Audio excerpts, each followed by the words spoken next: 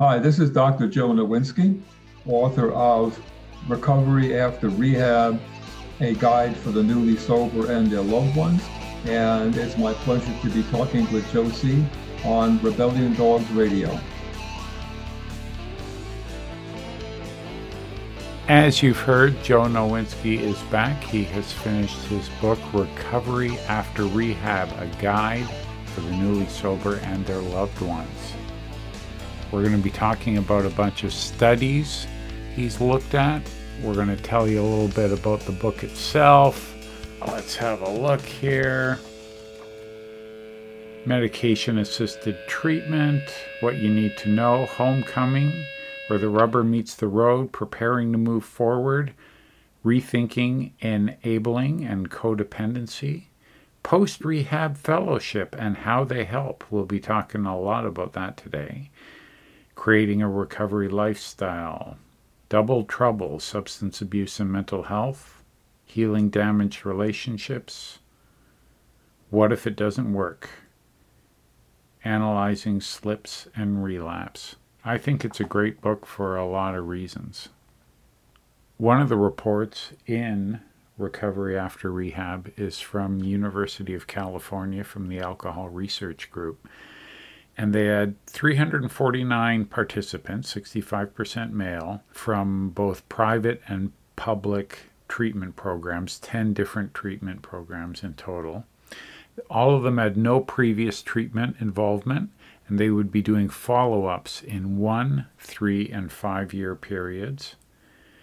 So they would ask, how often have you had a drink in the last 30 days?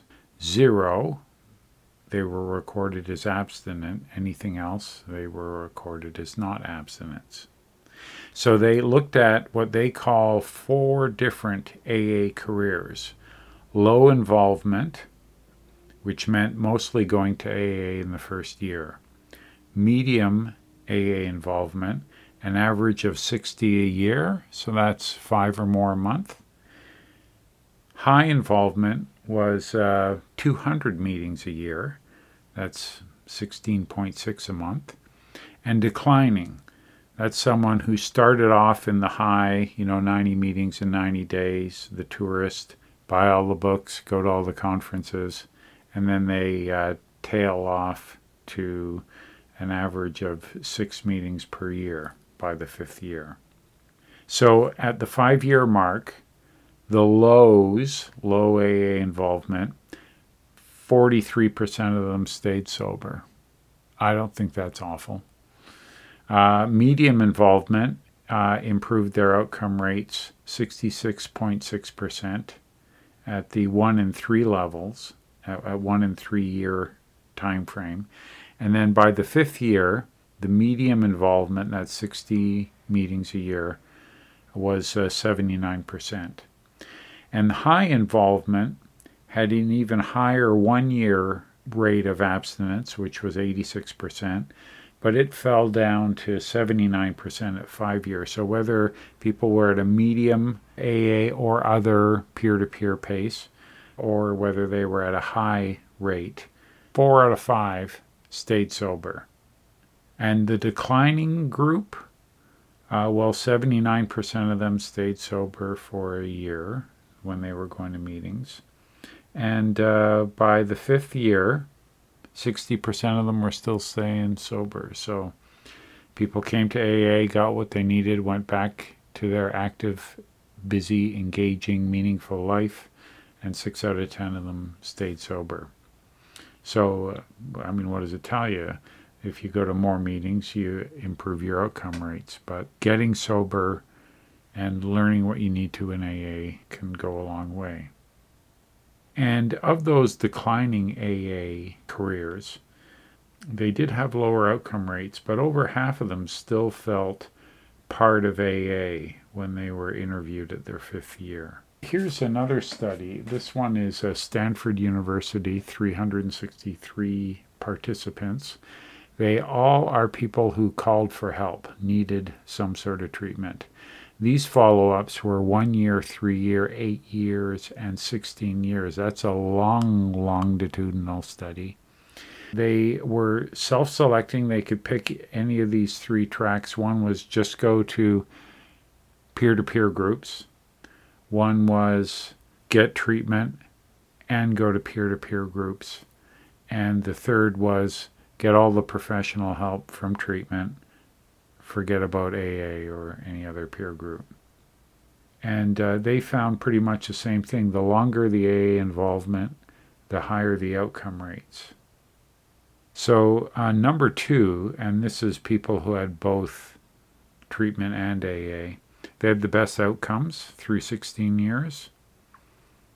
And some of the threes, these are people who just, they wanted the professional help, but none of that, mumbo jumbo step stuff.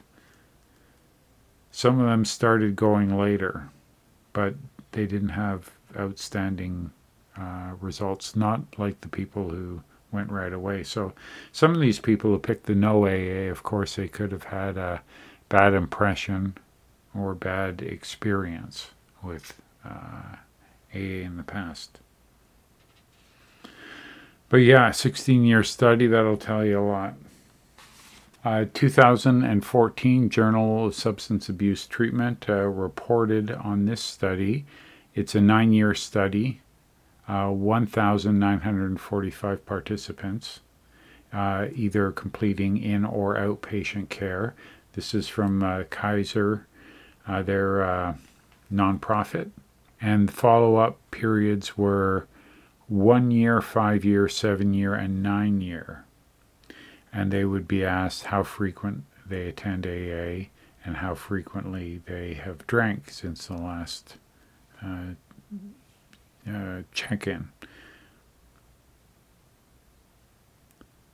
And all of these people, they'd been through treatment. They were middle-class America. They all had some sort of insurance plan to cover their treatment.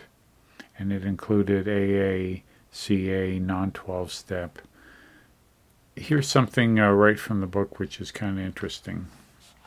These results make it clear that it's not being sober that somehow makes a person get involved in AA or another fellowship that supports abstinence.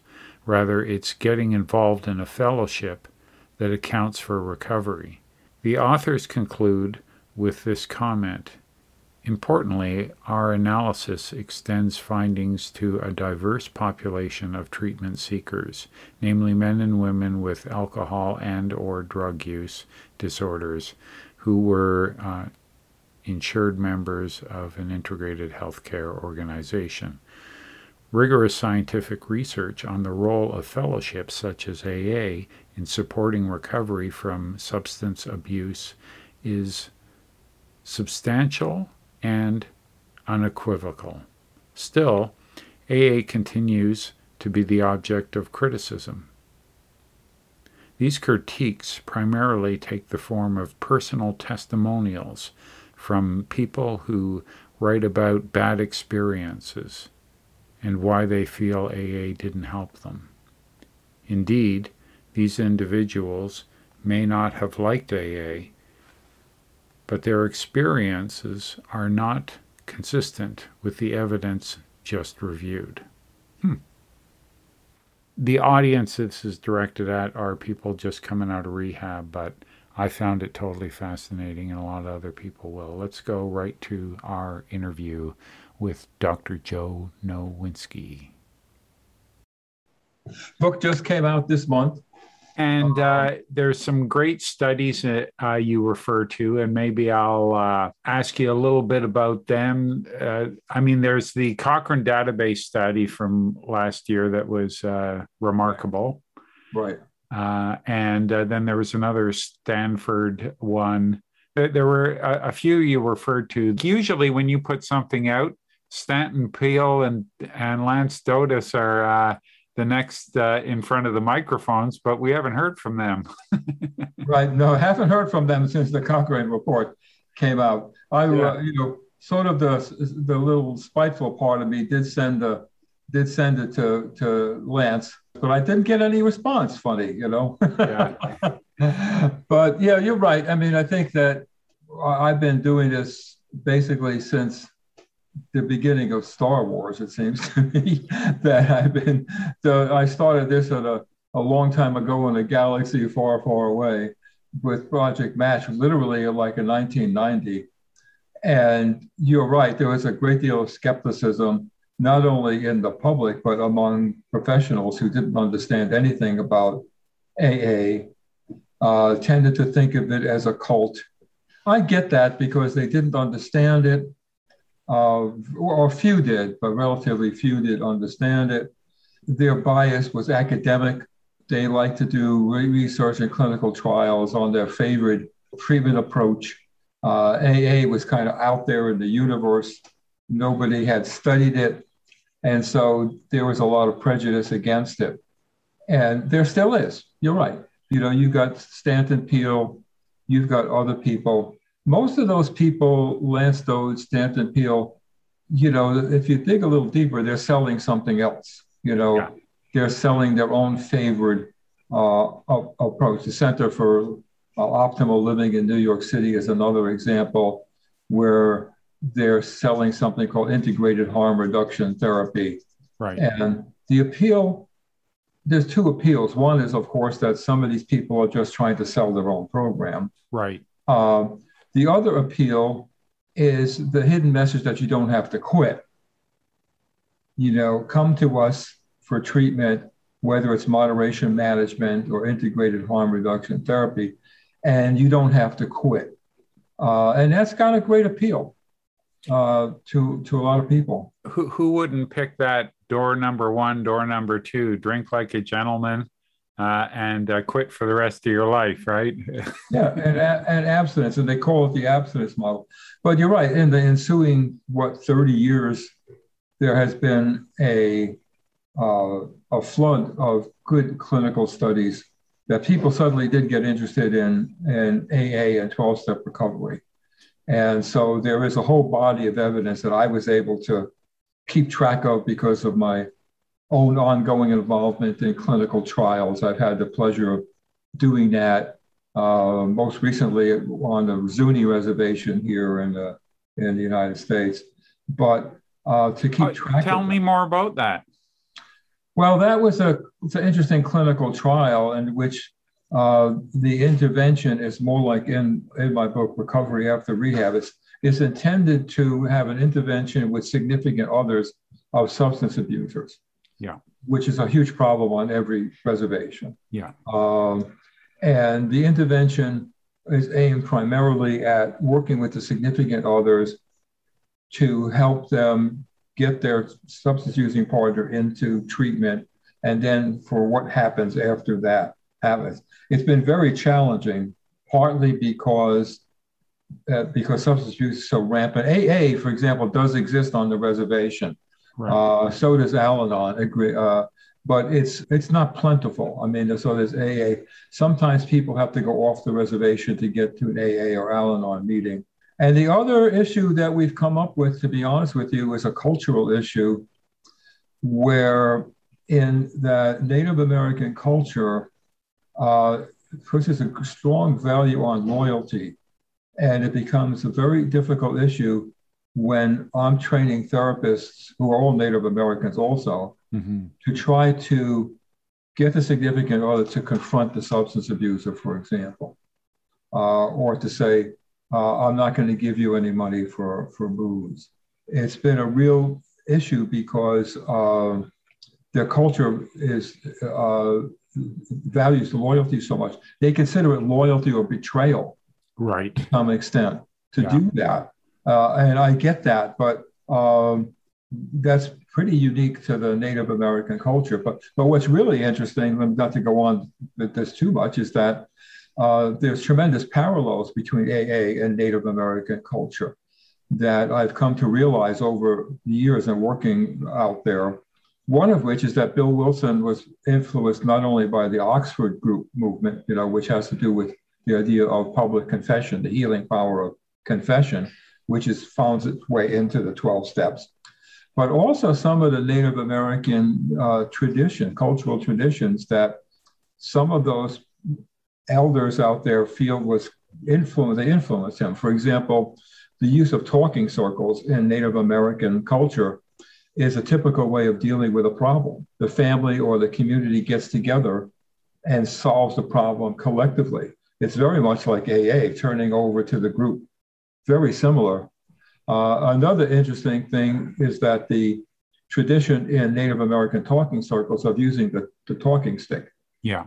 Where somebody holds a talking stick and talks and people listen.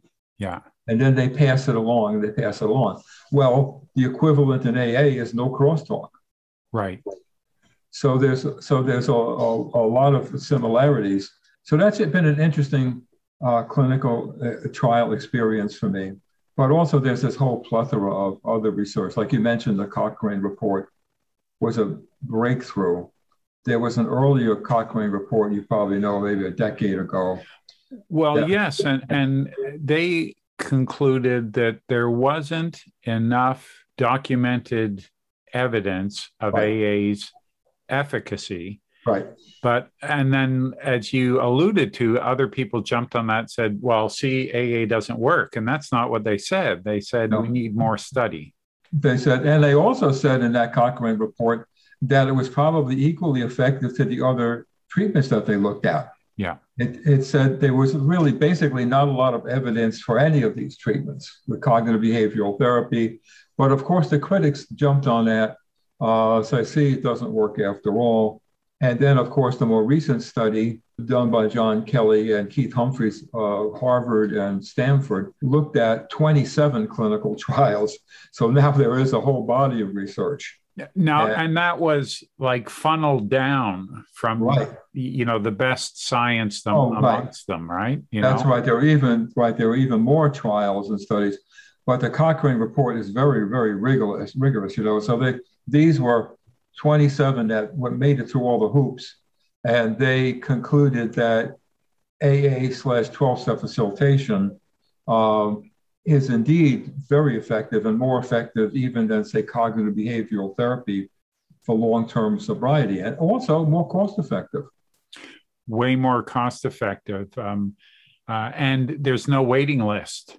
You can get into an AA Zoom meeting every day, any hour of the day, pretty much. Correct. And therapist time is used much more efficiently because like 12-step facilitation, not to do a total ad, but that I developed, is really designed for the therapist. In 12-step facilitation, the therapist is not just a case manager. Yeah. Not just somebody you're assigned to as a therapist and you meet with them once a week and you talk about whatever you want to talk about. In 12-step facilitation, it's very targeted, and the therapist is much more in control of the agenda. And the agenda is to work on facilitating involvement in a fellowship through coaching, education, mentoring, whatever it is. But the focus is very specific. And so it uses, I think, therapist time much more efficiently. You can meet with a therapist, say, for 12 sessions aimed at facilitating involvement in AA. And sort of that's the treatment phase. But then AA, takes over after that. Once you get involved in AA. At low cost. And it's for people who like it, and I understand some people with social anxiety disorder, right. That might not be an ideal solution to that particular problem for them. See, that's where a therapist can come in, because a lot of people who have social anxiety disorder might walk into an AA meeting and never go back. Yeah. But if the therapist is working with someone on the goal of getting them into it, the therapist can help work on social anxiety by role playing, coaching. A technique I use a lot is pairing. If you're in a group, having somebody who's socially anxious, seek a volunteer in a group to go with that person to a couple of meetings. Mm-hmm. So help them sort of get through the hurdle of social anxiety. And that's where therapy can be helpful. That's where the coach, the therapist, the facilitator can help make the experience of the AA handoff more, or NA or Smart Right. Recovery, more Yeah. positive Women for outcomes. Sobriety, Yeah, your own fellowship that is for agnostics. I yeah, mean, it doesn't matter to me. I have no case against any of those fellowships as long as their goal is pursuing abstinence and they utilize group support to do it. For me, that's what it takes. And if a woman feels more comfortable in Women for Sobriety, great, because they have a great program, yeah. empowerment, and they are abstinence based and they use group support to get there. So, that's fine with me.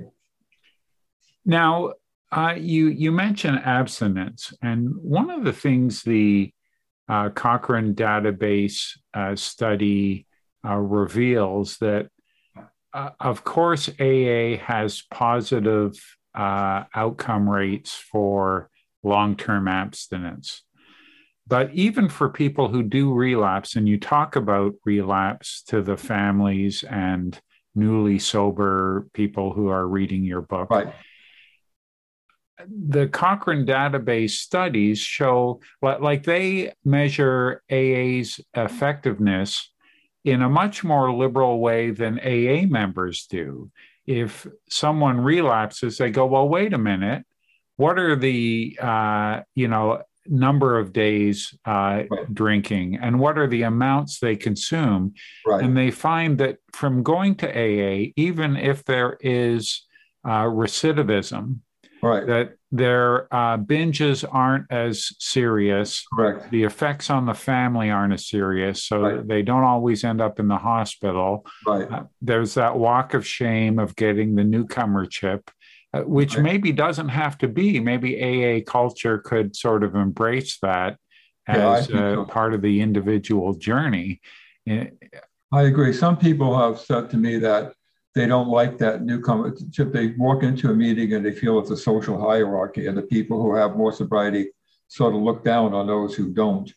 But researchers approach it differently. But interestingly, one study out of the University of Connecticut showed that after going through like a 12-step facilitation program aimed at AA, that roughly 80%, 2 years later, roughly 80% of the people were like completely sober for at least 90 days before their last assessment. So researchers look at things like that. They look at total abstinence, which is important. Yeah.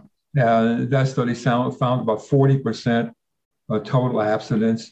John Kelly of Harvard found that after 3 years after this project match, the number of people who were totally abstinent were twice as many as in the other research. But researchers look at total abstinence, percent days abstinent. Yeah. Because they're looking at that. On the average, how many days a week did you drink before you went into treatment? So that's 7. Yeah. Now, 3 months later or a year later, you're drinking 1 day out of 50. They're looking at drinks per drinking day. When you do have a drink, how much is it? So they're basically looking at sort of the whole adage of progress, not perfection. Right. It's sort of what researchers kind of embrace the idea. They don't minimize that a slip is a slip or a relapse is a relapse, but they sort of try to look at it more broadly. AA has always accepted this whole thing of progress, not perfection. The culture of AA has always said if you have a slip, the next best thing to do is come to a meeting. I don't think AA has ever said, if you have a slip, don't darken our doors anymore. They never say that. I've never heard it. Some people obviously feel ashamed. Sure. They compare themselves to others who came out of treatment the same time they did. They're 5 years sober, right. And this person's working on 6 months again. And they compare, right? And right. I get that. But it isn't AA per se that's sort of creating that hierarchy. I don't think it is. I think it's people's shame. If I have a client who recently had one, who had 6 months of sobriety through AA and naltrexone, and had a minor slip one day where he just gave in. He was hungry, he was tired, he gave in, he got a pint and drank it. So we talked about what to do next, about the circumstances, what to do next. He's going to meetings, he's talking to a sponsor. But I said, let's not throw out the last 5 months, 29 days of sobriety and feel like you're a total failure, because you're not. Let's build on that. And I think that's really, really critical. And some of the critics, you're right about AA, they tend to do that. They tend to make a false assertion that if you slip, you're not welcome at AA, that AA demands total abstinence. And I defy anyone to find anywhere in the AA literature that doesn't recognize the fact that this is a difficult journey. Well put. And it's like someone who's being treated for depression, because they still have sad days. Right. No one's going to conclude the treatment isn't working. Correct. Absolutely. And so the idea is that's where therapy can come in handy, because the person who has a slip maybe has a therapist who's AA smart to work that through, which brings up this issue of what happens after treatment. And that's what my new book is about, because the motivation for it, as you probably know, spent most of my career in developing treatment programs for substance abuse, like 12-step facilitation. The idea being to help somebody who has a substance abuse problem get into recovery, let's put it that way, and stop drinking. But I've always been interested in what happens after that, because too many people confuse rehab with a cure. Probably because of the price tag. A family looks at... And you read it in the papers about some celebrity who's gone back into rehab as though they failed. So I'm thinking, well, what did they do after rehab? Yeah. Because rehab, from my point of view, is only the starting point. It's a good starting point, but it's the starting point for what I would consider a kind of long journey. And in my book, I take the position that although the main responsibility rests on the shoulders of the substance abuser for their recovery, their loved ones are equal stakeholders in it. I mean, they're also stakeholders in this process, and they can become collaborators in it. They're not responsible for the recovery, but unlike sometimes people tell me they're told to stay out of it. Some family members have told me they're told by a therapist that, let your wife deal with her recovery and you stay out of it. And I've heard children told, and they really resent it. They really feel like they're being cut out of the picture. And the whole point of the book is chapter by chapter, issue by issue, how can families become equal stakeholders? Beginning, by the way, with what the newly sober person thinks when they come out of treatment or rehab. Right. I think you got to deal with that at the get-go. So people will come out of rehab saying that they want to commit to sobriety, but on some level they're still not sure. They still harbor ideas that maybe they can have one once in a while, or a cocktail on the weekend wouldn't hurt. I volunteer in aftercare, and I'll hear that. Well, maybe a glass of champagne at New Year's Eve. And right. When New Year's Eve comes around, they don't, because they're sort of, they ingratiate sobriety as it's right. Not a punishment because they're an alcoholic. It's a lifestyle. Right. That's great if they can get to that point. But some people, I think, they say they can talk the talk when they're in rehab or treatment sometimes. I've heard people say, and they stay sober for a while. They leave rehab and they say, I'm going to stay sober. And maybe they even go to AA, but their private thoughts are different. Yeah. They're thinking they haven't really taken that step one. Not really. In the book, I basically confront people with that at the first chapter, where what's your thinking now that you're leaving rehab? Or are you thinking that you can't use cocaine, but you can drink? That a painkiller now and then won't hurt? And if that's your thinking, that's going to compromise your recovery. And I ask people to be actually to take the step and be honest and talk with their loved ones about what's they're real thinking about. Yes, as opposed to, you know, talking, having two voices in their head, but only one gets spoken with their sponsor or their loved one or Right. whoever else, right? Right.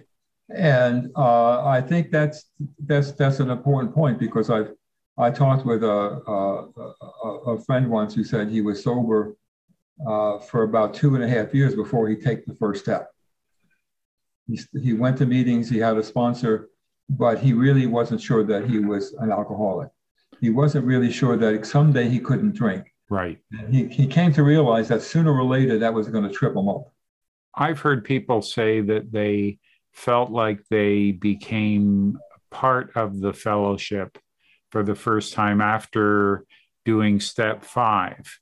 You know, they would say they were an alcoholic in the room, but they had that ambivalence. Right. But the actual process of taking inventory, looking at your maladaptive coping mechanisms and verbalizing them to someone else, really owning them, right, really puts you in a different altered state than you were when you were, I'm planning my escape. Yeah, and I think that's true, because the AA program values honesty about, almost all else. You have honesty and humility. And to begin my book, have that dialogue about getting honest about where are you really thinking. In another chapter, I asked the newly recovering person to get honest with their loved ones about how they groomed their enablers. Mm-hmm. That enablers don't wake up one morning and say, I want to enable your alcohol use, or I want to enable your prescription drug abuse. Yeah. The substance abuser systematically grooms those people. Yeah. Using, and so getting honest in another chapter is where it's sort of like, I think of it as this first step towards a moral inventory almost, getting honest with, how did I actually make you into my enabler? Right. Yeah, because, it's one thing to be honest. It's another thing to get past our blind spots, right? Right. The things we're doing that we don't even know we're sabotaging our own. We've got a desire to stay sober, and then efforts that work against it. Like, why is that? Right. So I think that's part of the recovery process for me. Getting out of rehab is the beginning, but don't mistake it for a cure. Getting out of rehab is the beginning of the journey. Getting honest with what you're thinking, getting honest with the enablers in your system. Also talk about medication-assisted treatment, which is yes, absolutely important, and it's misunderstood in the rooms and between some counselors. NA especially has sometimes issues with Suboxone or any sort of medically assisted recovery, right? Their methadone and Suboxone are opioids. Yeah. So I get it, why there's some hesitancy. I certainly get that. And the question becomes, where does medication fit into recovery? Does it have a role at all to play? I'm very pragmatic, so I think, yes, it does have a role to play. But I also think that that methadone or Suboxone are not a recovery program. I mean, they are an aid. And I think that's the thinking is shifting toward that. You get something like Suboxone, like methadone years ago, became very popular, the be all and end all. Just give somebody methadone and they're better. Give somebody Suboxone and they're better. But there's issues with that. First of all, there's compliance issues, that people often don't like to talk about, that people don't always take their medication as prescribed, or they abuse it, or they sell it. And the other thing is that addiction, as you know, has profound effects on our lifestyle. Yes. And so what do you do about that? Mm-hmm. Do you just leave it the way it was? Do you just leave it in shambles as it was, before you got sober? Or do you need a program like the 12-step program to sort of rebuild your life? Yeah. And that's what that's all about. And one of the things I find from my own experience that where your book is vitally important is the way it engages a person's network, right? Like part of recovery capital is how well does your environment support your recovery? Does your job support, recovery lifestyle? Does your home support a recovery lifestyle? And I have seen just not, I'm no professional, but I volunteer in a treatment center, and they offer for the cost of treatment, they encourage loved ones to join the family care program, where they get educated about addiction themselves, and some of the fallout to loved ones and some of the own pathology that comes with that, and the role of working as a team. And they, more than the addict being treated for substance use disorder, have this, well, we paid you the money, you fix them kind of attitude. Right. And sometimes it's professionals who have perpetuated that. Leave it to us, just go take care of yourself. And I always like to compare it to, say, like cancer treatment, cancer diagnosis. Somebody in the family gets a cancer diagnosis, the doctors don't usually say, leave it to us, you just go do your own thing. Yeah. I mean, usually the whole family, the oncologist involved, draws in significant others to the whole treatment plan because they're stakeholders in it. Yeah. And I see addiction as very comparable to that. And telling the stakeholders to stay out of it isn't helpful. And the whole theme of the book is to have it be, again, it's not the significant others who are responsible, but they are stakeholders. So let's not ignore the role that they can play. It's similar to what happens in AA. Research shows that by being involved in AA and have people in AA help others, like people who are further along in their sobriety, becoming sponsors and helping others, the research shows that it helps them stay clean and sober. So it's like, broadening that social network and having collaborators or stakeholders works both ways. Yeah. Yeah. Everyone's going to do well by it. Kids, spouses, in some cases, I suppose, if you can bring a work partner involved in some cases, or your EAP, or you might have if you're a doctor or a lawyer, you might have someone still urine testing you for a few years. Sure. Yeah. Well, sure. I encouraged one couple I worked with. I encouraged the wife to get a alco sensor, and that she was really fearful about her husband drinking. And so they agreed that every day when he left work, he would text her that he's on the way home. Yeah. And so she would know how long it would take him to get home. So that's one thing. Second of all, that he could blow into the Alka-Seltzer whenever she wanted. Yeah. And, it's not like she became responsible for his sobriety, but they worked as a team. And he went along with that. And he said, because he saw it was going to help him.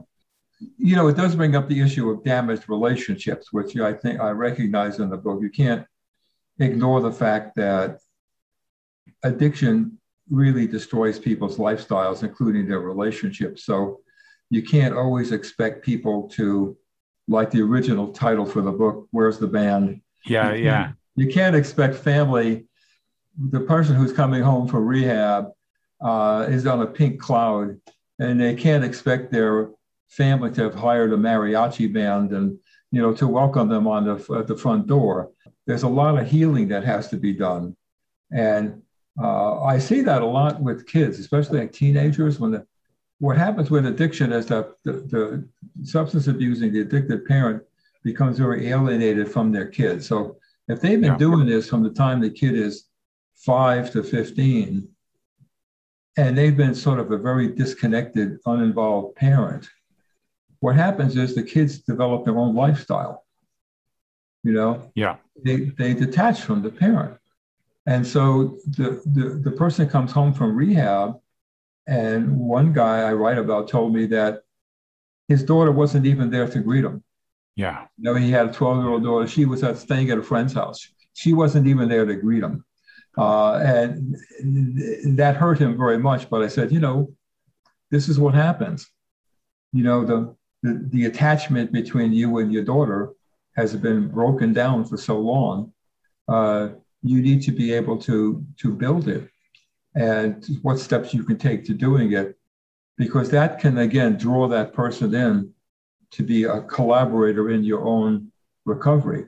You know, one guy I wrote about had 2 sons who were very detached from him, and they never had friends come over to the house because he was always drunk. And they got involved in their own social circles, and that when he came home from rehab, they didn't want much to do with him. And so he had to sort of reach out. I remember one example was one kid was on a swim team. I remember that. Yeah. And he said to his dad finally, you know, I'm having a swim meet this weekend. If you want to come, it would be okay. And I thought that was really great for the kid to suggest that, because on the one hand, it wasn't too intense. Yeah. You know, his father could sit in the bleachers and watch the swim meet. Yeah. But at least his father could be there.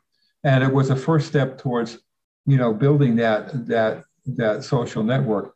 But there's a lot of that has to be done. And, you know, if you're just going to rely on medication, I think the same is true for depression. You mentioned that earlier. Yeah. Someone who suffers from chronic depression has damaged relationships. And you can't expect, you know, the antidepressant to heal all wounds. That's right. Only one person's taking it. Yeah. The rollout of this book, it's available in hardcover now. Right. Are they talking about a more widely distributed paperback? Well, it's available in hardcover, and I think it's available as a Kindle edition. Yeah. And you mentioned early on the publishing business. It's changed a great deal over the years. So will it come out in a paperback? It's almost a financial decision on the part of the publisher. Will they make more or less money if they put it out? If they keep it in a hardcover and it's doing okay, then maybe they won't want to do that. Yeah. And you know, how many books sell over Kindle? Because more people are downloading. They're reading over the internet much more than anything else. And you know, so that's the long-term plan. Depends in large part on the publisher. Just like they gave me the courtesy of consulting with me on the book cover. Right. But some publishers, they reserve the right. They don't even do that.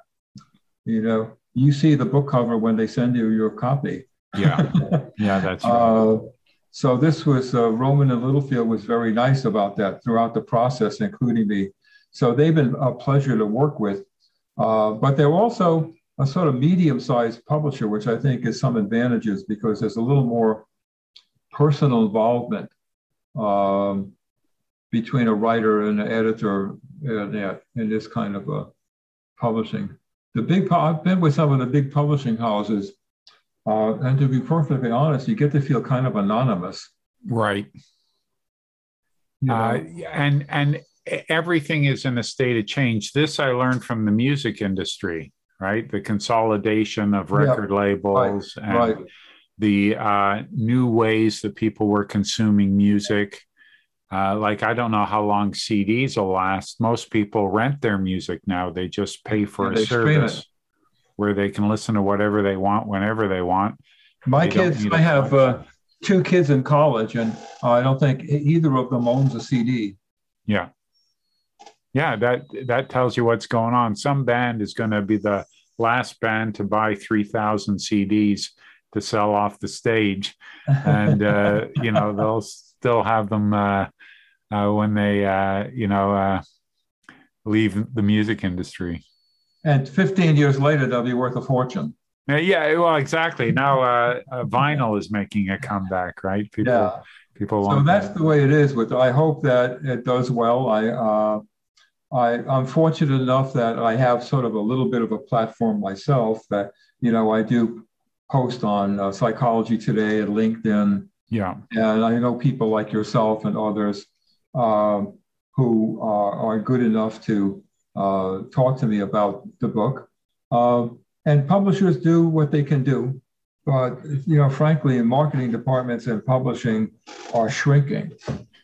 I've had some experience with bigger publishers where you get, hi, I'm your publicist, and I've got you and 20 other books on my desk to publicize.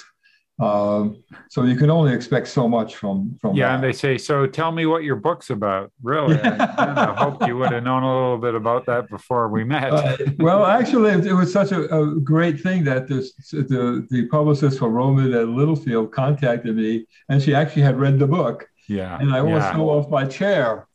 Well, they've lowered your expectations to such a point that when they do something that is minimal, it gets applause. What about COVID? How has that changed how this book is rolling out compared to, say, How It Works and Why, that book you wrote about for the general public, lay people, why 12-step and Well, I think 12-step what COVID has facilitation? done, I think that actually in some ways it has promoted online book sales because Yeah, people are limited in what they can do yeah, at some extent. So I think actually more people seem to be, I've gotten more responses, say, to posts about this. I've only posted twice about this book, but I've gotten large number of readers, for example, which surprised me. But I think it's partly because people are looking for something to read. But the other big impact has been on 12-step recovery itself, meetings. yeah. The proliferation of Zoom meetings and how effective are Zoom meetings compared to face-to-face meetings. There's no research, quote unquote, on that, and I think it's going to be hard to do it. But I think that even I mentioned that study on the Zuni reservation. A lot of the therapy, I trained the therapists, but a lot of their therapy was on Zoom with their clients. They had to close the actual mental health center down because of COVID. So the only therapy sessions they're having were Zoom. Right. And my impression is that they were struggling with that. Mm-hmm. Because clients were unfamiliar with it. Some people just didn't like it. So I think that, I don't know, maybe you have some impressions yourself as to how has the pandemic affected the fellowship? Our last podcast, I was talking to a chap who lives in the UK from Australia originally. He's done a lot. He helped create a 7/24 women's AA meeting that's been going around the clock for 18 months without interruption, where it's 1 hour meetings repeating one after the other all around the world, all around the clock. He has a website that just posts all the new Zoom meetings. You can just go there and here's what's on right now this hour. You want a men's meeting or you want a Dharma recovery meeting. Do you know if AA itself does that? Because I don't know whether AA itself has promoted that or well, when he put the women's meeting together, it was at the time New York central office was helping groups out with their large Zoom account and just sort of farming it out so people could get their legs under them. But my experience has been, I looked at the numbers, and AA in a year without any face-to-face meetings added over 60,000 members from January 1, 2020 to January 1, 2021. So That's great. Because we know that the incidence of substance abuse has gone on the rise Yes. tremendously. Yeah. And my practice, I have a small practice since I retired from Yukon Health Center. I've kept that practice because I like it. I really enjoy it. But it has transitioned to like partly half remote and half face-to-face. A couple of years ago, I hardly ever had a remote session with people. I would get a call or an email from somebody in San Francisco saying, gee, Dr. Joe, I read your book. Do you know any therapists in San Francisco? And of course, I have to say, no, I really don't have an international network. And since the pandemic, I get emails that I live in San Francisco. Do you do Zoom meetings? And so I now have this clientele that's spread all over the country. And that's been interesting. But I'm glad to hear AA has expanded because the substance abuse problem has expanded. Yes. That's for sure. It certainly has. And I'm sure it even helped the other fellowships more, right? In that they were already on Zoom. Like every meeting is a click away. So if you're sick and tired of listening to the same 20 people in your AA home group, you can try a Dharma recovery or a life ring or, just mix it up a little bit if you're not too tribal. Right. But the thing I worry about, I'm glad to hear those statistics, is that I would have worried that because of the pandemic, that although the incidence of substance abuse increases, that people would get more isolated, and that's obviously the opposite of what 12-step recovery is all about. It's all about breaking out of the isolation, connection, and reaching out. Yeah. And I see it on Zoom. It's an individual thing, right? For people who work all day on their computer at home, isolated, not in their office, to spend another hour doing their AA in the same seat, staring at the same screen, they'd rather stick needles in their eyes, right? They want to get back to their face-to-face meeting. And I understand that, but other people don't miss the traffic, don't miss the parking problems, don't miss having to put on regular pants instead of their pajama pants. Well, that's what happens with some of my clients as well, that I was surprised that I thought that once, I'm now at the position with people, if they're totally vaccinated, I can see them in my office. Yeah. Although I space it, there's always an hour between people, so I limit it. But I was surprised that several people said, no, they prefer doing it by Zoom. Yeah.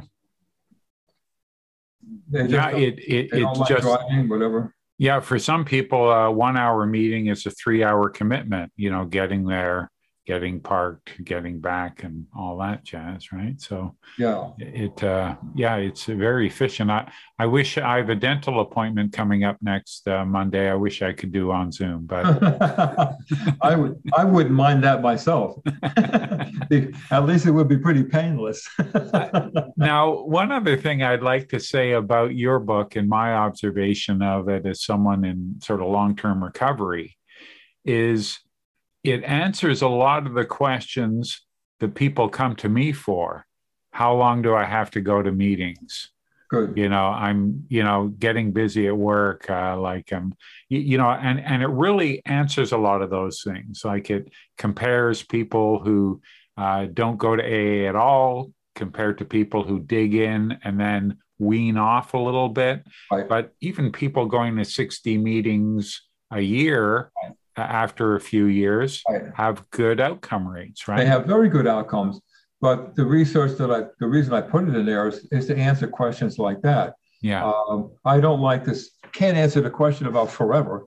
Yeah. But I can say, look, there was one study that followed people for 16 whole years. Yes. And those people who stopped going were more likely to drink again. So that's information you should have. Yes. There's this other study that showed that people who were averaging 60 meetings a year after seven years they had an 80%, sobriety rate. So that's information when how long do I have to do it? Uh, that's what I thought. The other thing I think that I just want to mention that I finished the book with is what happens if it doesn't work? What happens when somebody has a slip? What does the family do? And of course, the next best thing for the substance abuser to do is to go to a meeting and to get in touch with a sponsor. Yeah. But then the family as collaborators or stakeholders can have this dialogue with them about that the slip just doesn't fall out of the air. Like I mentioned at the beginning of our conversation, the guy who had 6 months and then was hungry and tired driving home. Yeah. So, and he passed his old liquor store, so it has a context. And I asked people to analyze that together as a group, like a talking circle, if you will. Like a talking circle. What were you thinking? What were your thought processes, when you had this slip? Were you thinking that one can't hurt? Were you thinking I really need one? What were you thinking? The social context, where were you? Who were you with? And the emotional context, what were you feeling? Yeah. And I said, if you could have a dialogue about those things, what were you thinking? Where were you? Who were you with? And what were you feeling? That could give you a leg up. So this guy I mentioned, he's changing his route. I said, how hard would you be to change your route? And you just don't go by your old favorite liquor store anymore. He said, well, it'll probably take me 2 or 3 more minutes to get home. So I said, fine. Meanwhile, you're still going to text your wife to tell her so she knows within 5 minutes of where to expect you. Yeah, that's right. Yeah. But you can, and also he was feeling tired and hungry. He had a long day. So I said, if you look at it didn't just drop out of the air. Yeah. So if you can do that, I think that loved ones along with the substance abuser can get a leg up on, besides going to meetings and talking to your sponsor, what can you do to prevent this moving forward? And especially if it's something that happens after a period of sobriety. If you've been sober for a few months, then something happens. Just don't think it just happens. Some people will say, well, I just got an urge. And I'll say, well, that's okay, but it's not good enough. That's all you noticed, but let's unpack it a little bit. Let's unpack it a little bit and take a look at what happened. But I'm glad that you think the book is helpful, because I do want people to think long term. And a lot of the research that I cite has that. It doesn't tell people what you got to do forever, but it tells people, what do we know from research? What do we know from people's experience? When they go to these meetings, what's the correlation? What's the chances of, staying sober? For example, if your goal is that you want to stop drinking for a few months and then decide if you want to drink again, versus someone who decides at the beginning they just don't want to drink again. What's the chances of you staying sober 2 or 3 years later? Right. And the research shows you got a much better chance of staying sober 2 or 3 years later if you decide to begin with that you're going to stay sober, than if you decide to waffle about it and say, well, I'm going to think about it in 3 months. See how I feel. Right. And, so I say, I always say, it's your choice, you can do what you want, but this is what the research shows. It's going to be news to people in long-term recovery that they have longitudinal studies that go 16 years into recovery. It used to be 5 years was a stretch. And I'm very impressed at the attentiveness to these sort of long-term patterns. I think those longitudinal studies are a blessing, because as you may know, in traditional like academic research, they would say expose people to cognitive behavioral therapy and then follow them for 6 months. Yeah. And they say, well, look, they're doing this well after 6 months, and that's the end of the study. Yeah. But, what happens after a year or 2 years? Yeah, that's right. They're still in that possible pink cloud sort of state. They are. And what the more longitudinal research shows is that whereas, say, cognitive behavioral therapy can be effective in the short run, it tends to wear off, whereas AA doesn't wear off. Yeah. Is there a best way for people to get their hands on a copy of Recovery After Rehab, a guide for the newly sober and their loved ones? What should they go to the publisher, go to Amazon? Does it make any I difference think to you? Amazon, you can go online to any online bookseller and get it. Yeah. But probably obviously Amazon's the most popular.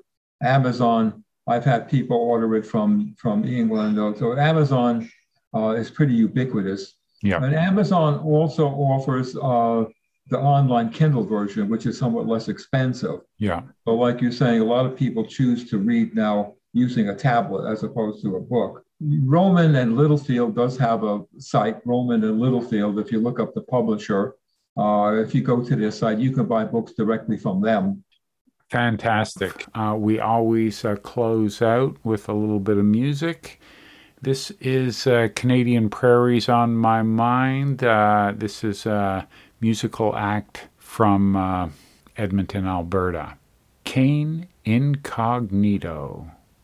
Cane Incognito first came on the scene, I think, 2017 maybe, to critical acclaim. They're working on a brand new EP called Eyes Wide Open. Let's listen to the single from that album. Thanks for being part of Rebellion Dogs Radio. As always, share, link, comment, be part of the conversation. Be good to each other.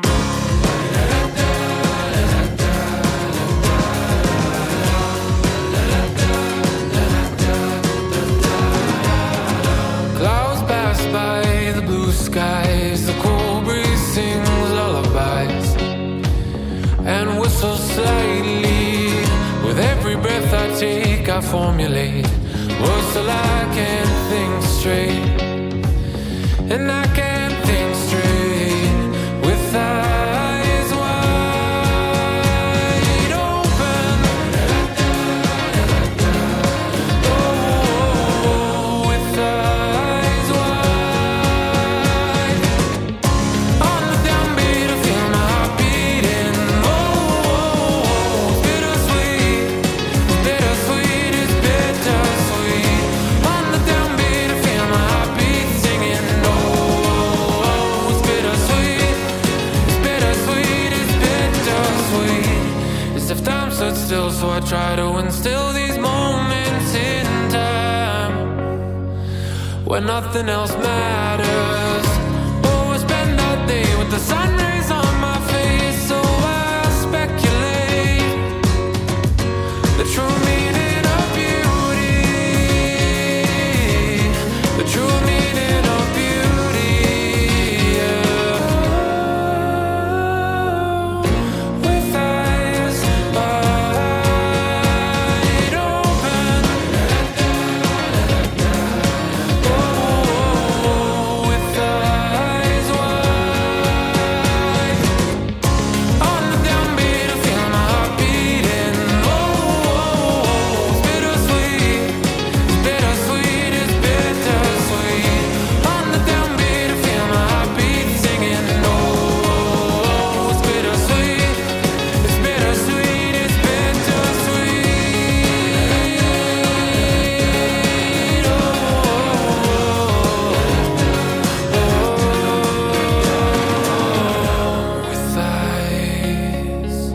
With eyes wide open.